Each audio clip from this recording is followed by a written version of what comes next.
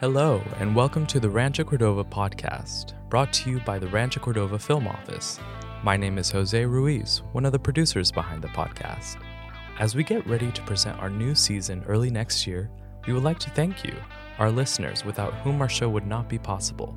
We really appreciate your support and commitment to tuning in each week.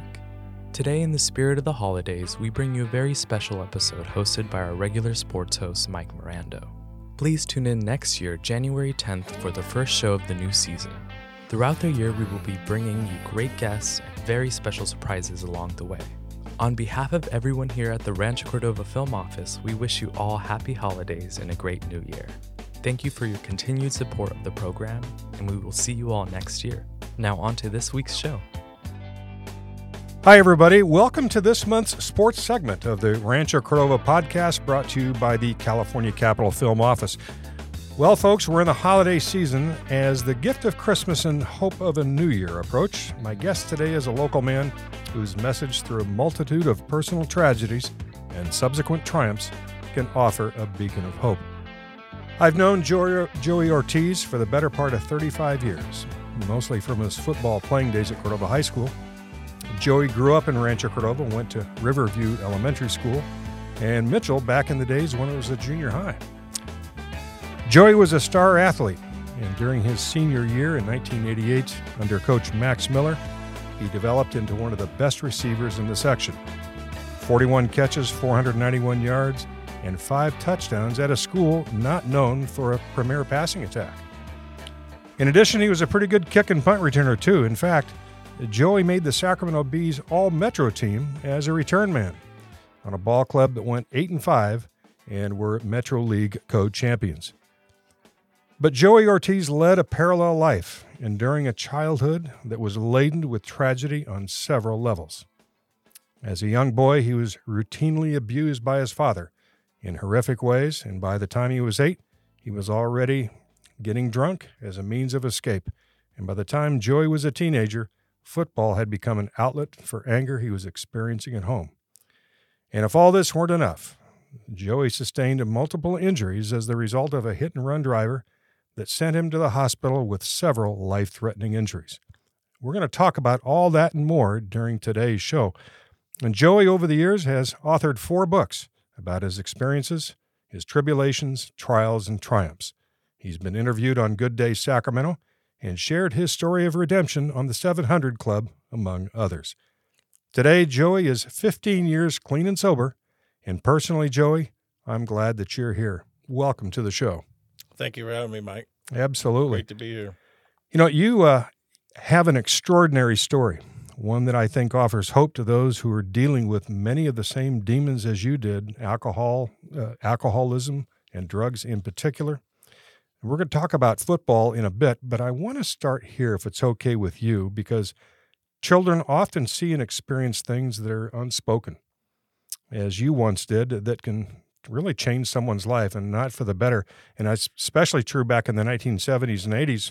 When you grew up, there was a stigma about abuse. Young children, in many cases, didn't talk about it, let alone report on it. So I want to start the relationship that you had with your father. And I know it was very painful and tumultuous, and you've written about it in your book. It was a tough subject to talk about, but let's start there. How difficult was that during your early life? Well, we had a volatile household. My dad was a functioning alcoholic and drug addict himself, and took it upon himself. When my mom was at work, he was a former thoroughbred jockey, and he would take his horsewhip and pin me in the front entrance to the house, inside the front door, and pull my pants down and beat me with a horsewhip for minutes on end until I couldn't take it no more.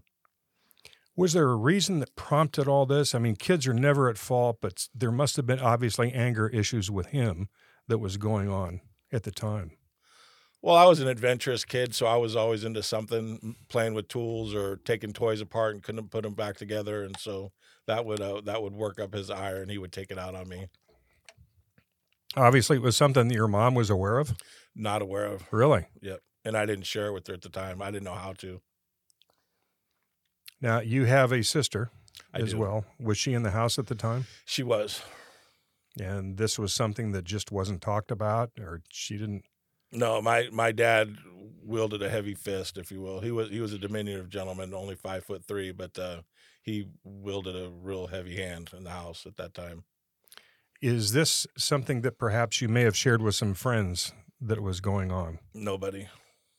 It is, and there's also a mental health aspect to this. I think you'll agree that presents a stigma, whether it's alcoholism or abuse by a parent. Even back then, it's something that wasn't talked about. So you held this anger inside. Yeah, definitely. It wasn't just beatings. It was ultimately torture. But what it did is it gave me the ability to endure a high level of pain at a young age that I was able to use to my benefit in years coming. What was your first experience with alcohol? Well, in the 70s, you're sitting on your grandpa's lap during Christmas or whatever, and he would have a beer in his hand and give you a sip, that kind of thing. That was my grandpa, may he rest in peace. He worked for a Budweiser distributor in Eureka, so we always had a very large supply of beer at our house. So at a young age in my neighborhood, I was the 8-year-old that had all the beer. And so all my neighborhood friends that were 3, 4, and 5 years older, that was all my buddies, who do you think they want to hang out with the 8-year-old with all the beer? And I had it all. Right. So we started, going down to the river, taking a 6-pack down there, taking a 12-pack down there. I had so much beer in my garage, nobody missed it. And so you started normalizing it, right? Absolutely. And so you figured that was normal. You were self-medicating, obviously, because of the pain of the abuse brought on by your dad. You write about your grandparents in the book, Merle and Edith, correct? Yes. And the role they played in offering you comfort and support. How did that relationship develop? Tell me about that. Well, I was born in Eureka, and my grandparents are all from Eureka, both of them. My mom was born in Eureka, and playing football and getting involved in sports, I would spend my summer times up in Eureka with my grandparents. So we had my grandpa would take me fishing and hunting, and my grandma would take me picking blackberries and raspberries, and I'd just take me to the beach. We had a lot of good times as a kid, and it got me out of that environment that I was in back with my dad. Did you share any of what was going on at home with your grandparents? No. I internalized it all. I didn't tell anybody. I didn't tell my mom. And I'm a mama's boy. I didn't tell her. Well, it wasn't too long after that your mom basically kicked him out of the house, right? Correct. And she did it in a rather creative way. Kind of walk me through that. Well, she led him to believe that they were just going to separate for a short period of time, and she was going to help him get a few things together and move out to an apartment on Howe Avenue. And once she got him out of the house, there was no coming back. Well, it was certainly a good move on her part. She had to have known something was going on. Smart mom, smart person your mother was to do that. Yeah, my mom's a rock. She worked for the state of California for 28 years, and she's as solid of a human being as there is.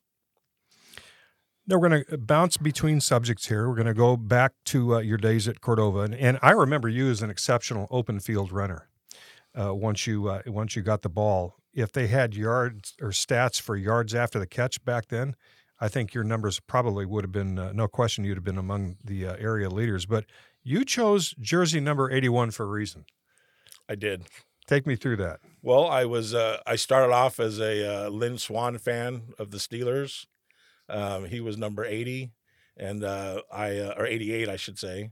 And then I became an Art Monk fan later, and so I always wore 81 with a lot of pride. And I studied Art Monk and watched the games and recorded him when I could, and watched him run routes, and just he was my hero. So you patterned yourself after Art Monk. Yes. And watched him on TV a lot, and I think a lot of kids do that. What was it about Art Monk that separated himself from, say, other receivers? Route running. And he was a beast when it came to work ethic. He refused to be outworked. He wasn't the fastest, he wasn't the biggest, but he had probably the best hands, and his route running was without question as good as it got. And while all this is going on, while you're starring for Cordova High School, you're still this parallel situation going on, dealing with the pain of a father that's now out of the house, but at the same time, alcohol and drugs have consumed you. How did you deal with those things? Well, when we lost, I drank. When we won, I drank more. Life was just this constant party, if you would, and I celebrated everything. And so, when there was high points, I just kept drinking more. When it was during the holidays, I would drink more. It was just everything I related to my life just was attached to alcohol and consumption of it. So it became a part of your life. Yep. Did you know at some point something is going to have to be done, even though you weren't yourself at that point yet? Was there something in the back of your mind that was saying, at some point, I'm going to have to get off this train? Not at that point, not at all. Okay. I was looking up in a key playoff game against Woodland. You caught a 71-yard TD pass and set up 2 other touchdowns with punt returns of 53 and 62 yards, all of which figured into a big victory. You became a good return guy. Is that something that you envisioned yourself as? I enjoyed it. I enjoyed the chaos of it. There were bodies flying, looking for a hole, looking for a way to get upfield. They were actually kickoff returns. Okay. It was a shootout with they were scoring, we were scoring. It was back and forth, but yeah, it was. I loved returning the football and kickoffs and punts. In another game against Burbank, and we talked about this before the show today, you ran for 103 yards on 3 reverse plays, according to the B, in a game where you also caught 3 passes for another 63 yards. And on defense, you happened to snag an interception playing free safety. I'm not so sure that I've seen that type of performance ever. Do you remember the game? I do. Yeah, absolutely. The thing that sticks out about the game is for me is when I got the opportunity to be put back at free safety. I made that interception and returned the ball about 20 yards, and the quarterback came up to the pile that I was underneath and literally kicked me in the ass. And I couldn't walk for about a week. Now, had you played free safety up until that point? A little bit in passing situations or at the end of the game. I know Max back in those days didn't have too many guys that played both ways, but you did. I did, yeah. I played a little quarterback too in probably about 5 plays that year, running situations. Had you played quarterback at Mitchell in a previous? I did. Yeah, I was a starting quarterback at Mitchell. We ran the option. Folks, we're talking to Joey Ortiz. We've got a lot more to cover here this afternoon. And now we're going to go to Sac City in 1990. You were a top target there, 38 catches, nearly 600 yards, 5 touchdowns. You had a great season that year. And your coach, I believe, was Jeff Tisdale. It was Jeff Tisdale, yes. How was he to play for? He was great. He pushed you. He made you work, and the expectation level was super high. If you didn't live up to what he was, demanding of you, you didn't play. Now, hard work is something that is not foreign to you. We're going to talk about your professional life a little later, but in football, being prepared was obviously something. Even you had this other demon that's going on simultaneously, you still prepared for games 100%. Yeah. Do you mind if I touch on something that was pivotal that happened at Sac City my first year? Absolutely. The night before my first game, my sister's fiance was murdered on Mack Road. He was part of a double execution murder, and I was actually supposed to be there. We were supposed to go jet skiing after practice, but I forgot my jet ski at home. So I went home and got the phone call that he had been killed. Showed up there. I drove there as fast as I could, showed up, and I had to walk over a 10-foot pool of blood to get the dog out of the house. It was my sister's fiance. And I showed up to the football game the next day, and Jeff Tisdale tried to send me home because he saw me on the news acting crazy at the scene. And I refused to go home. We played this cat and mouse game, Mike, for about 3 minutes. Go home, you're not playing. Go home, you're not playing. Go home, you're not playing. I told Jeff Tisdale, I said, well, then cut me. I'll walk to American River College, and when we play each other in week 8, I'll kick your ass myself. He said, get dressed. And I played, and I took it out on the defenders that game. I think I only had like 2 receptions, but I was ringing people's bells. Wow. That I did not know that. That is amazing. tragedy seems to have hit you in a number of different ways. Most of it not of your own volition, some of it self-inflicted. I want to take you back to a tough subject, the early morning of April 20th, 1991.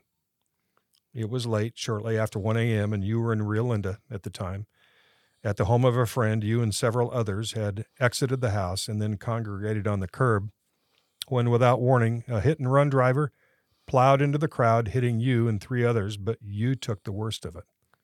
The impact was so great that it hurled you up to 75 feet, and you landed down the street and you were knocked unconscious. It was a horrific collision. You were airlifted to UCD Medical Center. You were in a coma for 3 days. And just to give our listeners the breadth of what we're talking about and to illustrate, you sustained a broken leg, a broken pelvis, several broken ribs, a ruptured bladder, bruised kidneys, head and neck injuries that required 250 stitches, and I'm probably forgetting some of the others. I lost half my left calf. What went through your mind, Joey, when you woke up? When was I going to get back on the football field? How long are you in the hospital? A week. I was in the coma for 3 days. It took me 4 more days of basically acting a fool at the hospital, cussing out nurses, throwing stuff, unhooking my tubes every chance I got a chance, trying to get out of bed. I had this huge 50-pound expandable cast on my left leg. I couldn't walk. I was through my crutches a few times across the room, and basically they kicked me out after a week, told me not to come back. I've seen some of the pictures of you in the hospital, and they're pretty tough to take. And by all rights, you shouldn't be here sitting before me. And if it wasn't through God's grace, you probably wouldn't have been. And we'll talk about that shortly. But even today, some of the injuries are still apparent. I know you still think about it. But through your writing, you've written now 4 books. Has writing about these experiences helped you to reconcile what happened that night? Absolutely. Yeah, I was able to re-channel my tragedy and turn it into my biggest triumph. When I quit drinking, I was able to reflect on all that I was able to overcome, and made it the easiest decision ever to quit drinking, because I was able to reflect on all the tragedy I overcame. A lot of times people will internalize and justify either going back to it. This was obviously a scared straight life or death moment that you had. You know, you talked about wanting to get right back on the football field. Now, several doctors and therapists told you that football was out of the question and that you'd never play again, right? So what was your initial reaction to that? I refused to hear it. They were talking to the wall. Now, you had lost how much of your calf? Half of my left calf, the inner left calf. How many surgeries were on your leg just alone? 2 when I was in the hospital, 1 on my ankle, 1 on my leg. Doctors sometimes have their own opinions. This isn't something that you wanted to hear, but your own rehab began quickly. In your book, you talked about doing arm curls. You reportedly didn't like to use a cane or a wheelchair. Those had connotations to them.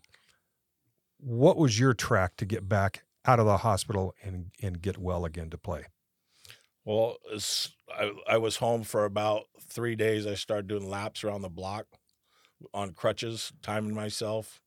I had lost, in a couple weeks, I lost about 30 pounds from having broken teeth and knocked out teeth and not being able to eat because of the scar on my face, or the wound, I should say, at that point.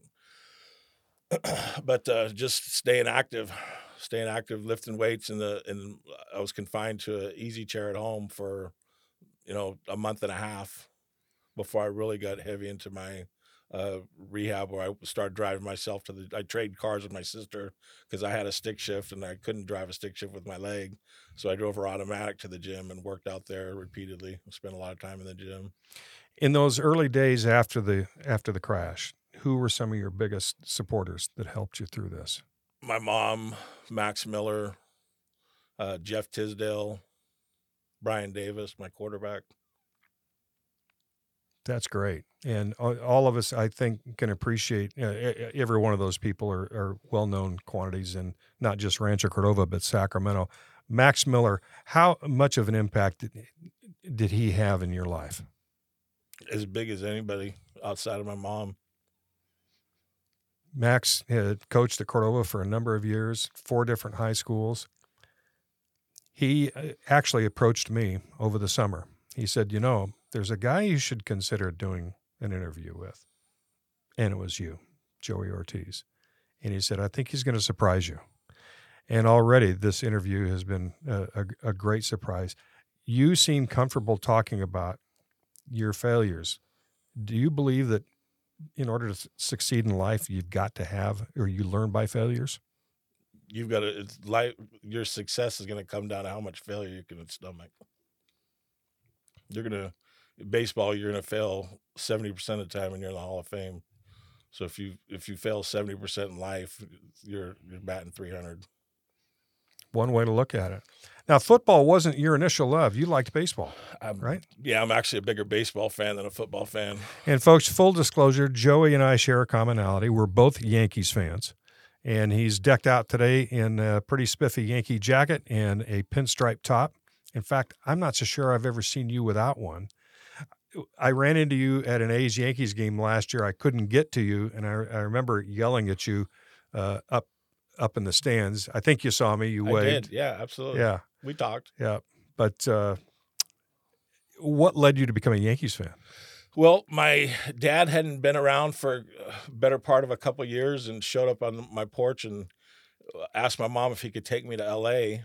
For business, and ended up taking me one of the days I was in L.A. with him, took me to Game 6 of the 78 World Series, and we sat out in the left field.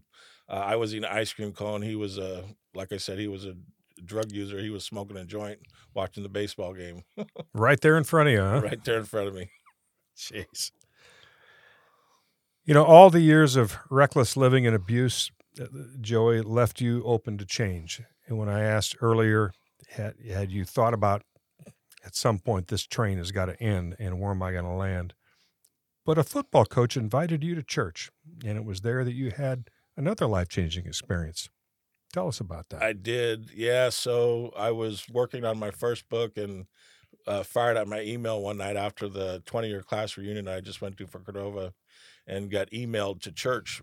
And the great thing about it was through the Alumni Football League that I just got involved in. And the church I was invited to, I had sold the pastor of the church SUV back in the mid-'90s. So I knew what I was walking into. I showed up to church as I do in life about an hour early. And I walked, they knew I was coming because I told them I was coming. And I walked in, Mike, and there was 4 beautiful women on stage, not a person in this huge church. And these ladies are singing their hearts out with tears in their eyes. Not for me, for the love of the Lord, but I walked in and sat in the first row, and the church slowly filled up over about the next 45 minutes. And Pastor Doug walked up to me and thanked me for coming, and it was something that was overdue, but I gave my life to the Lord on the spot. Wow. Who was the coach that took you to church? It was Gary Cavender. Okay. Connected me with Roy Davis, who was, may he rest in peace, just passed away on the 7th. Of this month? Of this month, yeah. Oh, my goodness. Now, had you and Roy kept touch all these years after? I hadn't talked to him he was dealing with Parkinson's, I believe, and I hadn't talked to him for a couple years, but I stayed in touch with his son here and there. Okay.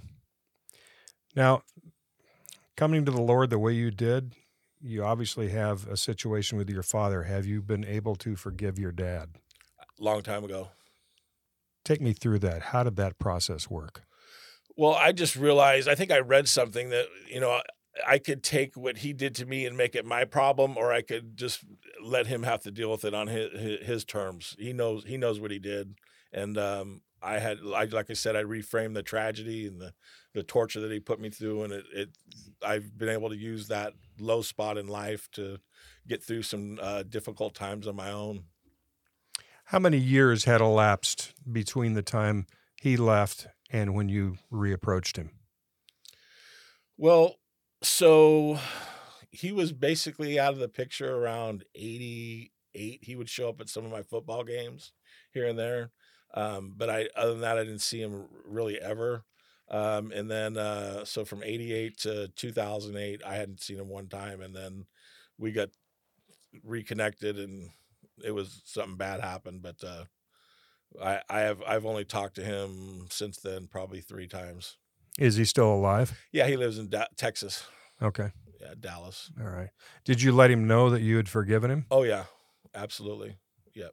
What was his reaction to that? Was it one of, did he accept it, or? He's really the same guy. He started talking bad about my mom right out the gate, and which I didn't have any patience for that. And I hadn't talked to him in years. He's going to be hating on my mom. So yeah, that's not the right thing to do. No, but he hasn't evolved. What would you tell a young person, having been through what you've been through? What would you tell a young person, maybe a teenager or a young adult that is going through addiction right now? What would you tell? What words of encouragement would you give them? I would say, really pause and trust yourself, and give yourself the opportunity to work through whatever problems you're going through, where you don't have to rely upon alcohol or drugs to be that crutch. There's answers that we can all find, to get through different problems. So alcohol and drugs aren't the way. It's going to take you down a really dark road that there's the end spot usually going to end up in the grave. You wrote in your book that even as a child, you were rambunctious. And if there was trouble, or if there was a daredevil stunt, or if there was something on the fringe, you were right there at the American River. I mean, some of the stuff you did going off the clay banks pales in comparison. I mean, did other kids do that kind of stuff, or did you just reinvent the wheel on this? No, all the neighborhood kids that I hung out with on my street, we lived down at the river. I grew up 2 blocks from the American River, and like I said, all my friends are about 3 to 5 years older than me, so they were a little bit of a bad influence on me. But I got off on the adrenaline. Well, sometimes kids will be kids, but you had, before you became clean and sober, turned to harder drugs like cocaine and more alcohol. Tell me about that and how you ultimately beat it. I know having a religious converting to Christ is one thing, but that's always going to be there in the back of your mind. How did you deal with finally stopping? Well, I was a drug addict to cocaine after the first time I did it. I ended up spending 15 years chasing that initial high, trying to replicate what I had done. It was a long dark road. Same thing with alcohol. Spent 30 years drinking, and I could never get enough of either one of them. I think you asked me how I ended up quitting. My wife at the time of 10 years walked out on me, and I put on my shoes to walk up the street. I lived in Elk Grove at the time, to get another 12-pack of beer because I only had 1 beer in the refrigerator. I fell asleep. I woke up the next morning, had only drank 8 beers, not 38, which was my personal best. And I was going to walk up the street, and I walked down the street, was going to go in the store and get a 12-pack, and said, you know what, I'm done. I reflected upon all that I had overcome in my life and decided that this was going to be the easiest decision I ever made, to quit drinking. Wow, that's powerful. Yeah, powerful stuff. In your book, you wrote about after the accident, and I quote, "The first mistake was telling me it was impossible. Impossible," you write, "is an opinion.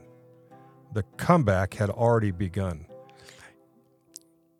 You don't portray yourself as a victim. In fact, you're kind of the anti-victim. You don't want to be thought of as someone that's living in victimhood. You overcome obstacles. And to the extent that you have, Joey, you've overcome at least a half a dozen of them. What word of encouragement, some words of encouragement could you give a young person who's constantly told, no, he or she can't do this in life because there's obstacles? Well, I like this saying that everything's impossible until someone does it. Like we talked about, they told me I'd never play again or never run, which of course I proved them wrong. I think once you apply a diligent work ethic to what you're trying to accomplish in life, hopefully it's good, a positive thing. You can do anything you put your mind to, as long as you're willing to do the work. You're married to a wonderful lady now, Kim. I am. Tell me about her. Tell me the type of influence that she's had in your life. Well, we've been together now coming up on 10 years. We went to high school together, but we were kind of in different circles, so we didn't really know each other. So she's a Cordova grad? She's a Cordova grad, okay. Yeah. She went to Mitchell, Cordova, and she's part Vietnamese, and she's got a giant heart. She's loving, she's caring. We obviously, no relationship's perfect. The thing that her and I have together, which is priceless, is we can disagree upon something. We can even get into a semi-argument, and 10 minutes later we apologize and we move on. We don't hold any grudges or no lack of communication, things like that. But she's the thing that stands out with her for me is her heart, and she's overcame cancer 3 times, Mike, since we've been together. Wow. 3 times. That's amazing. So she's had personal challenges too, obviously. Absolutely. That is amazing. You two, I take it, are equally yoked in many ways. Do you share faith together? Yes. Okay, good. And, the folks, we're talking to Joey Ortiz from Rancho Cordova, former star athlete who's overcome probably more challenges and tragedies than most of us would care to experience. And right now we're talking about Kim and the importance that she has. I know I met her for the first time the other day when I was at your house. I'd seen her from afar. And we all know that having a supportive spouse is 1,000%. You've got to have that. And it sounds like the two of you have that.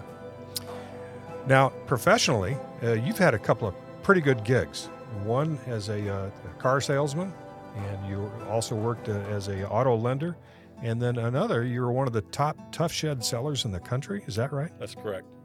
Kind of take me through. Let's go back to your auto days first. What led you to work in the auto industry? Well, my mom's longtime boyfriend worked at a local Ford dealer for 25 years. And I get the call one day when I was, not working, out of college, just still partying. And at the time, and called me up and said, "You want to come sell cars?" And I didn't even think about it for 1 second. I said, "Sure." So he said, "Come down the next day, we'll get you started." And it took me, the average car salesman sells 7 cars a month in the nation at the time. And typically, we would be called a green pea in the car business world. It takes you about 3 to 4 days to sell a car, but it took me 2 weeks to sell a car because I had no idea what I was doing. And my training program at the time was, here's the brochures, take a moment and read them. So I had to figure out how to sink or swim real quick. And start selling cars. Like I said, it took me a couple weeks. Then it dawned on me about 3 weeks into it, if I show up first to work before anybody else gets here, I'm going to get the first customer of the day. And those are usually the customers that want to avoid the salesman and they don't want to be helped and they just want to look around. That's why they get there an hour before the store opens. So I would show up before all my other colleagues and I would have a car sold when they're just getting to work. The value of showing up to work early, and as my mom would always say, if you're not early, you're late. In fact, folks, he arrived at today's interview a full 20 minutes at least ahead of the interview, and I typically get here first. Did you happen to read a book on salesmanship, or did you have a mentor? I did. I was at home watching TV, and Tony Robbins' tape series on unlimited power, or personal power, I should say, came on, and I grabbed the phone and bought it immediately, and that was when I commuted to work from Rancho Cordova to downtown Sacramento every day. I listened to his CDs, and it opened up the possibilities of what is possible, if you will, through having an open mind and being having a personal power just by definition. And it took me from, I was selling at the time about 13 cars, and 3 months later I was selling 32 cars a month. Wow. So you probably had a lot of word of mouth, a lot of reciprocal business, referrals. People would refer out and go see Joey Ortiz. I did. That's amazing. And then after that, you started selling tough sheds. What was the transition like? Once again, it was super exciting, just like getting into cars, because I had no idea what I was doing. So I was learning something new. I didn't know anything about construction, even though it's a wood shed. It's still built like a small house, and I had no knowledge of construction. So I learned that quickly, and just applied the same things that I did on the football field, and selling cars and showing up early, uh, being the first one to work. Establishing and building great relationships with the Home Depot reps that I trained around Northern California. It was real positive, but the only reason I left is they kept putting in too many obstacles, and the better I did, the harder they made it on me. So I decided to move on. That's amazing. And, certainly you have a solid work ethic. Number 3 in the nation in sales, is that right, for Tough Shed? 1 to 3 1 to 3? at any point, yeah. Okay.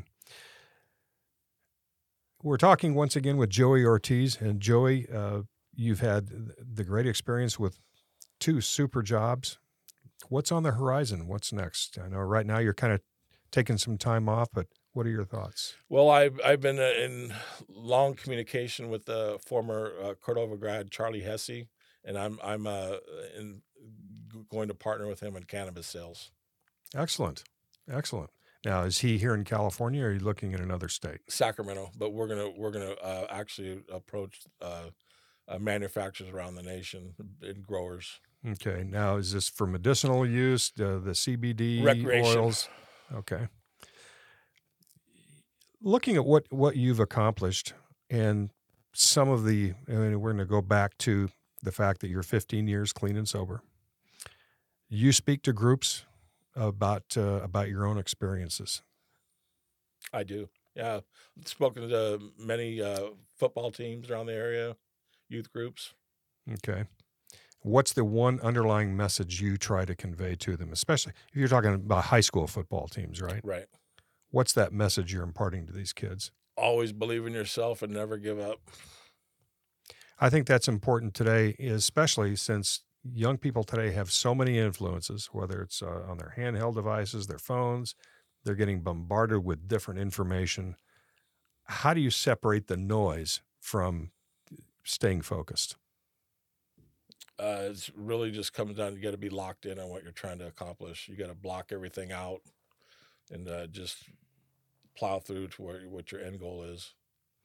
Now, we couldn't, I'd be remiss if we didn't bring up Edith, your car, a 70 Chevelle SS 454, right? Correct. That thing's a beast. It is. How is it you came to acquire that particular car? So I've always had an attraction to muscle cars. Like I said, I grew up in a neighborhood with kids that were older than me.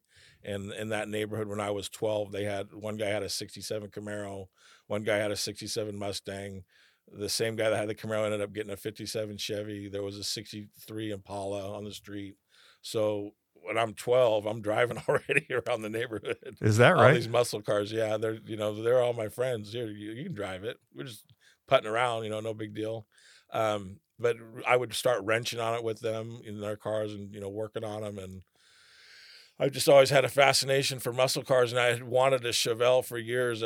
Back in the 90s, I had restored a former basket case 71 Corvette, and then ultimately sold it. But I always wanted that Chevelle, and I wanted a 70 because I was born in 1970. And my grandma, growing up, had a 442 Olds, which is the same car. It's an A-body car. Mm-hmm. It's just an Olds product. And pre-child safety laws, and seatbelt laws, we'd be standing up in the back seat driving down the freeway. Oh, jeez. With your grandma driving? With my grandma driving, yeah. So my grandma, may she rest in peace, her name was Edith Becker, so I named my black car Edith. Okay, as a gotcha. tribute to her, yeah. The license plate, folks, is a retro black California plate with the gold lettering that says 70 Edith on it. I happen to park right next to it today, so nobody else would hit it. I parked to the left of it. And thank you. No, well, of course.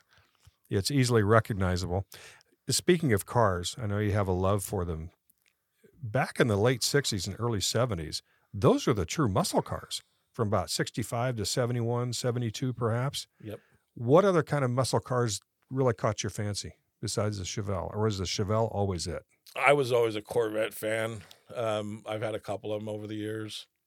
I bought myself a birthday present in 2000. I bought a 2000 black Corvette, which I've had better skateboards. That car was in the shop 33 times in 3 years. Oh, wow. What's the main problem with vets? Oh, that one was everything. I mean, the power seat, the transmission, the rear end, the radio sometimes would work. The roof leaked really bad.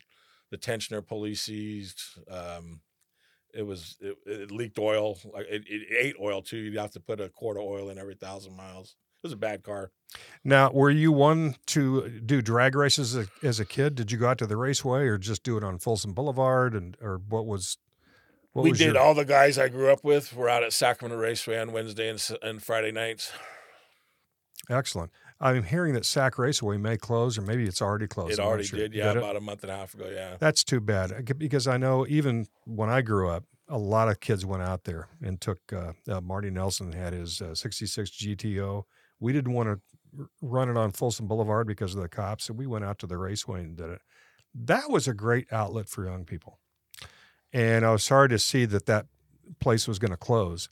How important is it, in your opinion, to have a place like that where young people can go out and race their cars? Well, those young people, that unfortunately, they're still going to be racing, but they're going to be doing it on the streets now more than ever because that raceway is closed. That was a somewhere they could go, and it's not breaking the law. It's considerably safer. It's in a governed. It's all channeled. Right. I know illegal street racing is a big deal, especially in Sacramento, especially with sideshows and some of the other things that are going on. And again, that venue, it's too bad. I hope perhaps it comes back in a different iteration because young people still like to race. I know they did when I was young, and you did as well. Is the 70 Chevelle something you're going to keep? Absolutely. It's not for sale.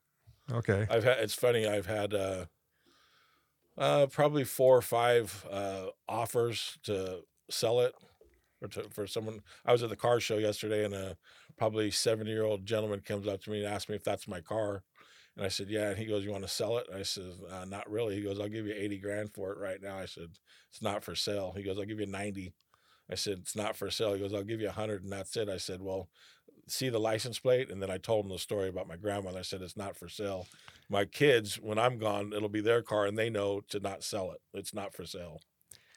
Plus, if you did, your grandmother would probably look down upon you too. Rather, she would frown on something like that. Oh, yeah. Did you let her know that you named the car after her? I've talked to her, yeah.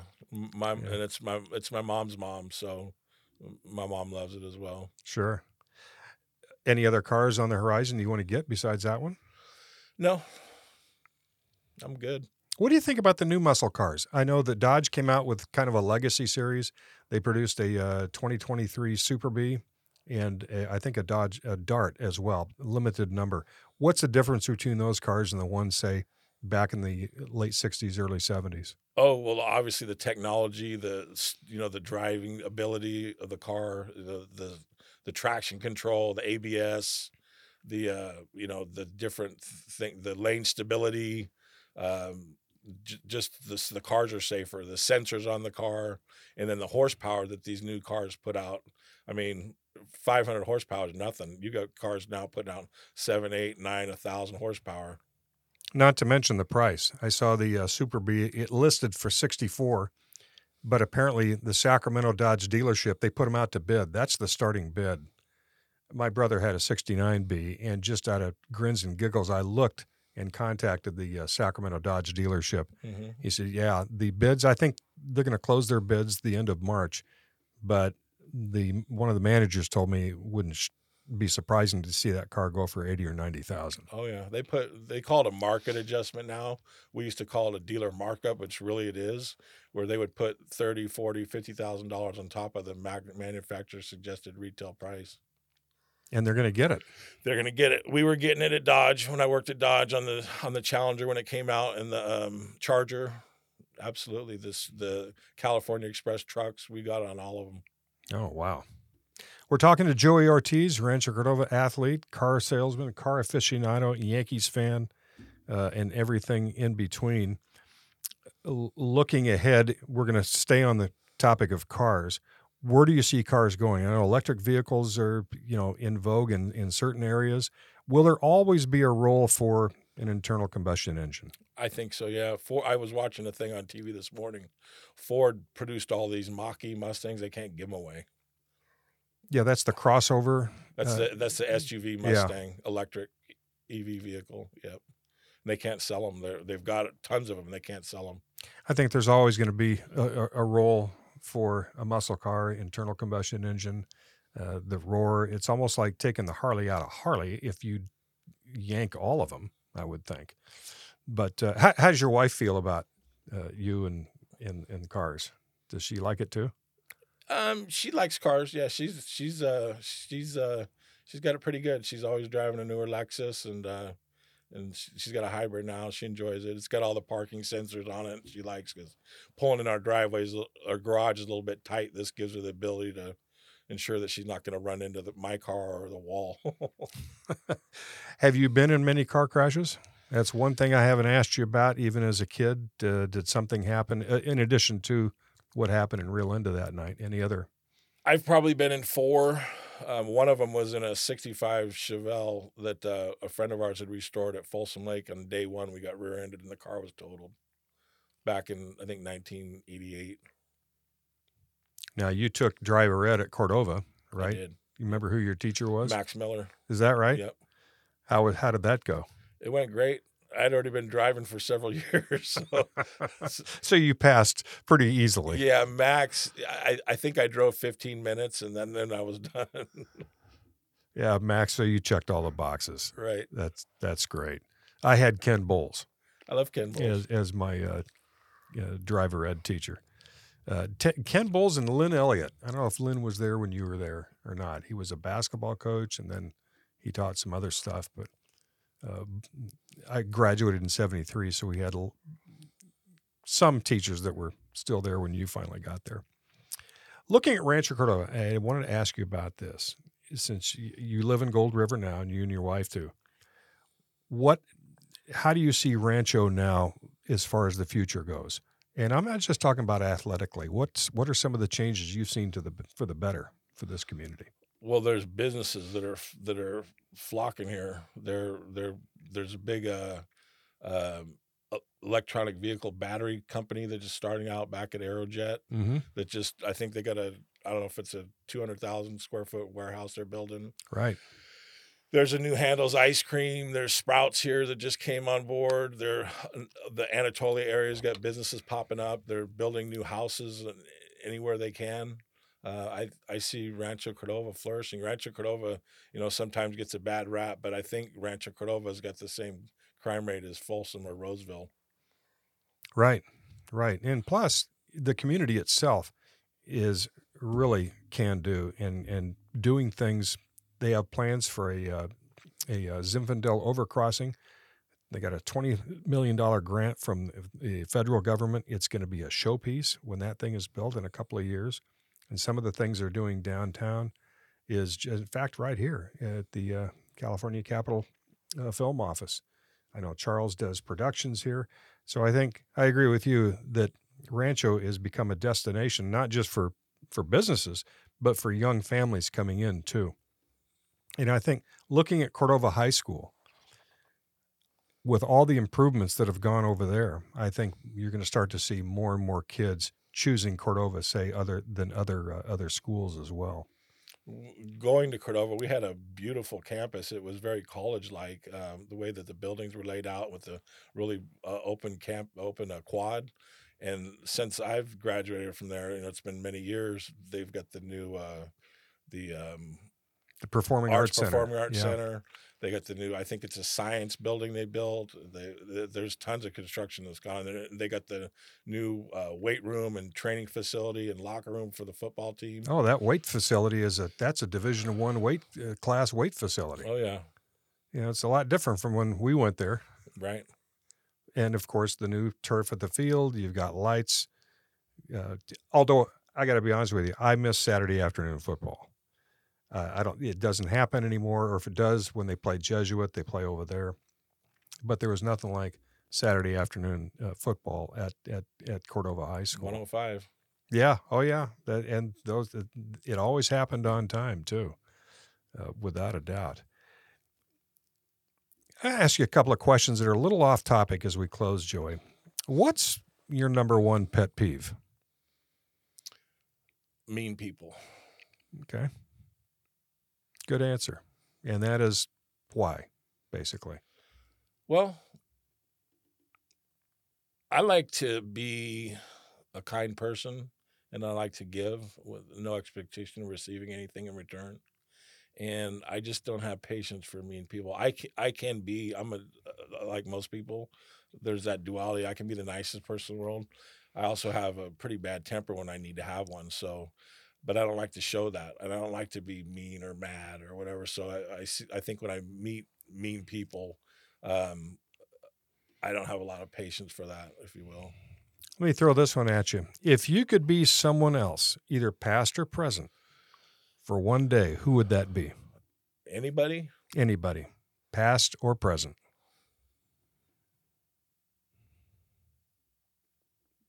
It's a toss-up between Andy Pettitte or Derek Jeter. Wow, two Yankees, two different types of people. Right. I want to be Andy Pettitte in Game 7. I want to be Derek Jeter with the bases loaded. Excellent.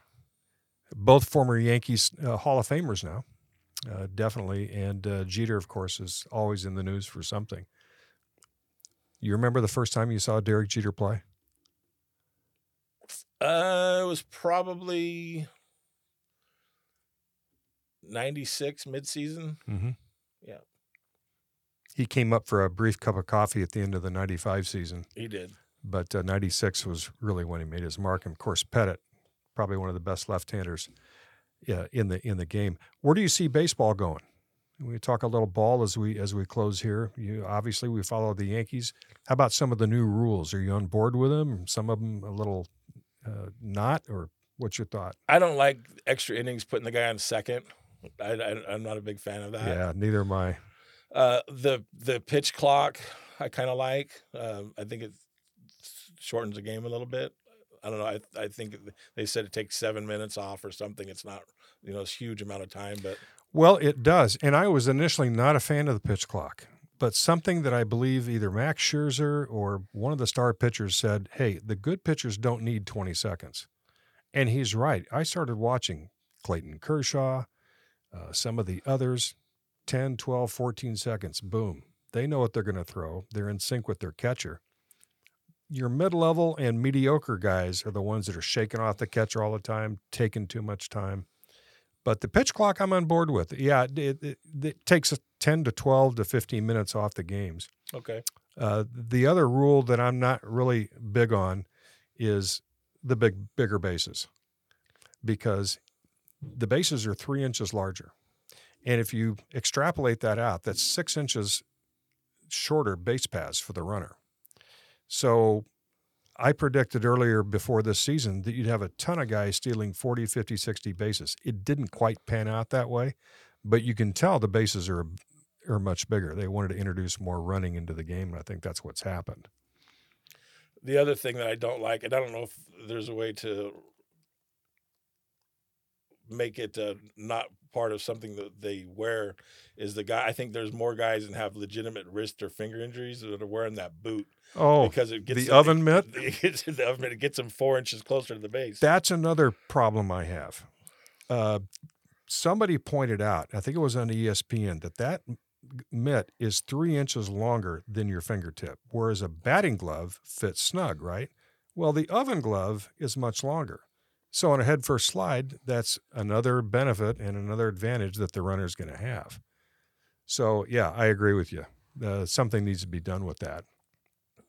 But like anything else, and of course the DH is now universal. I can remember the day when the DH was first introduced back in 1973. I thought it was an abomination. And the guy that did it was for the Yankees, Ron Bloomberg, I guess that's what his name.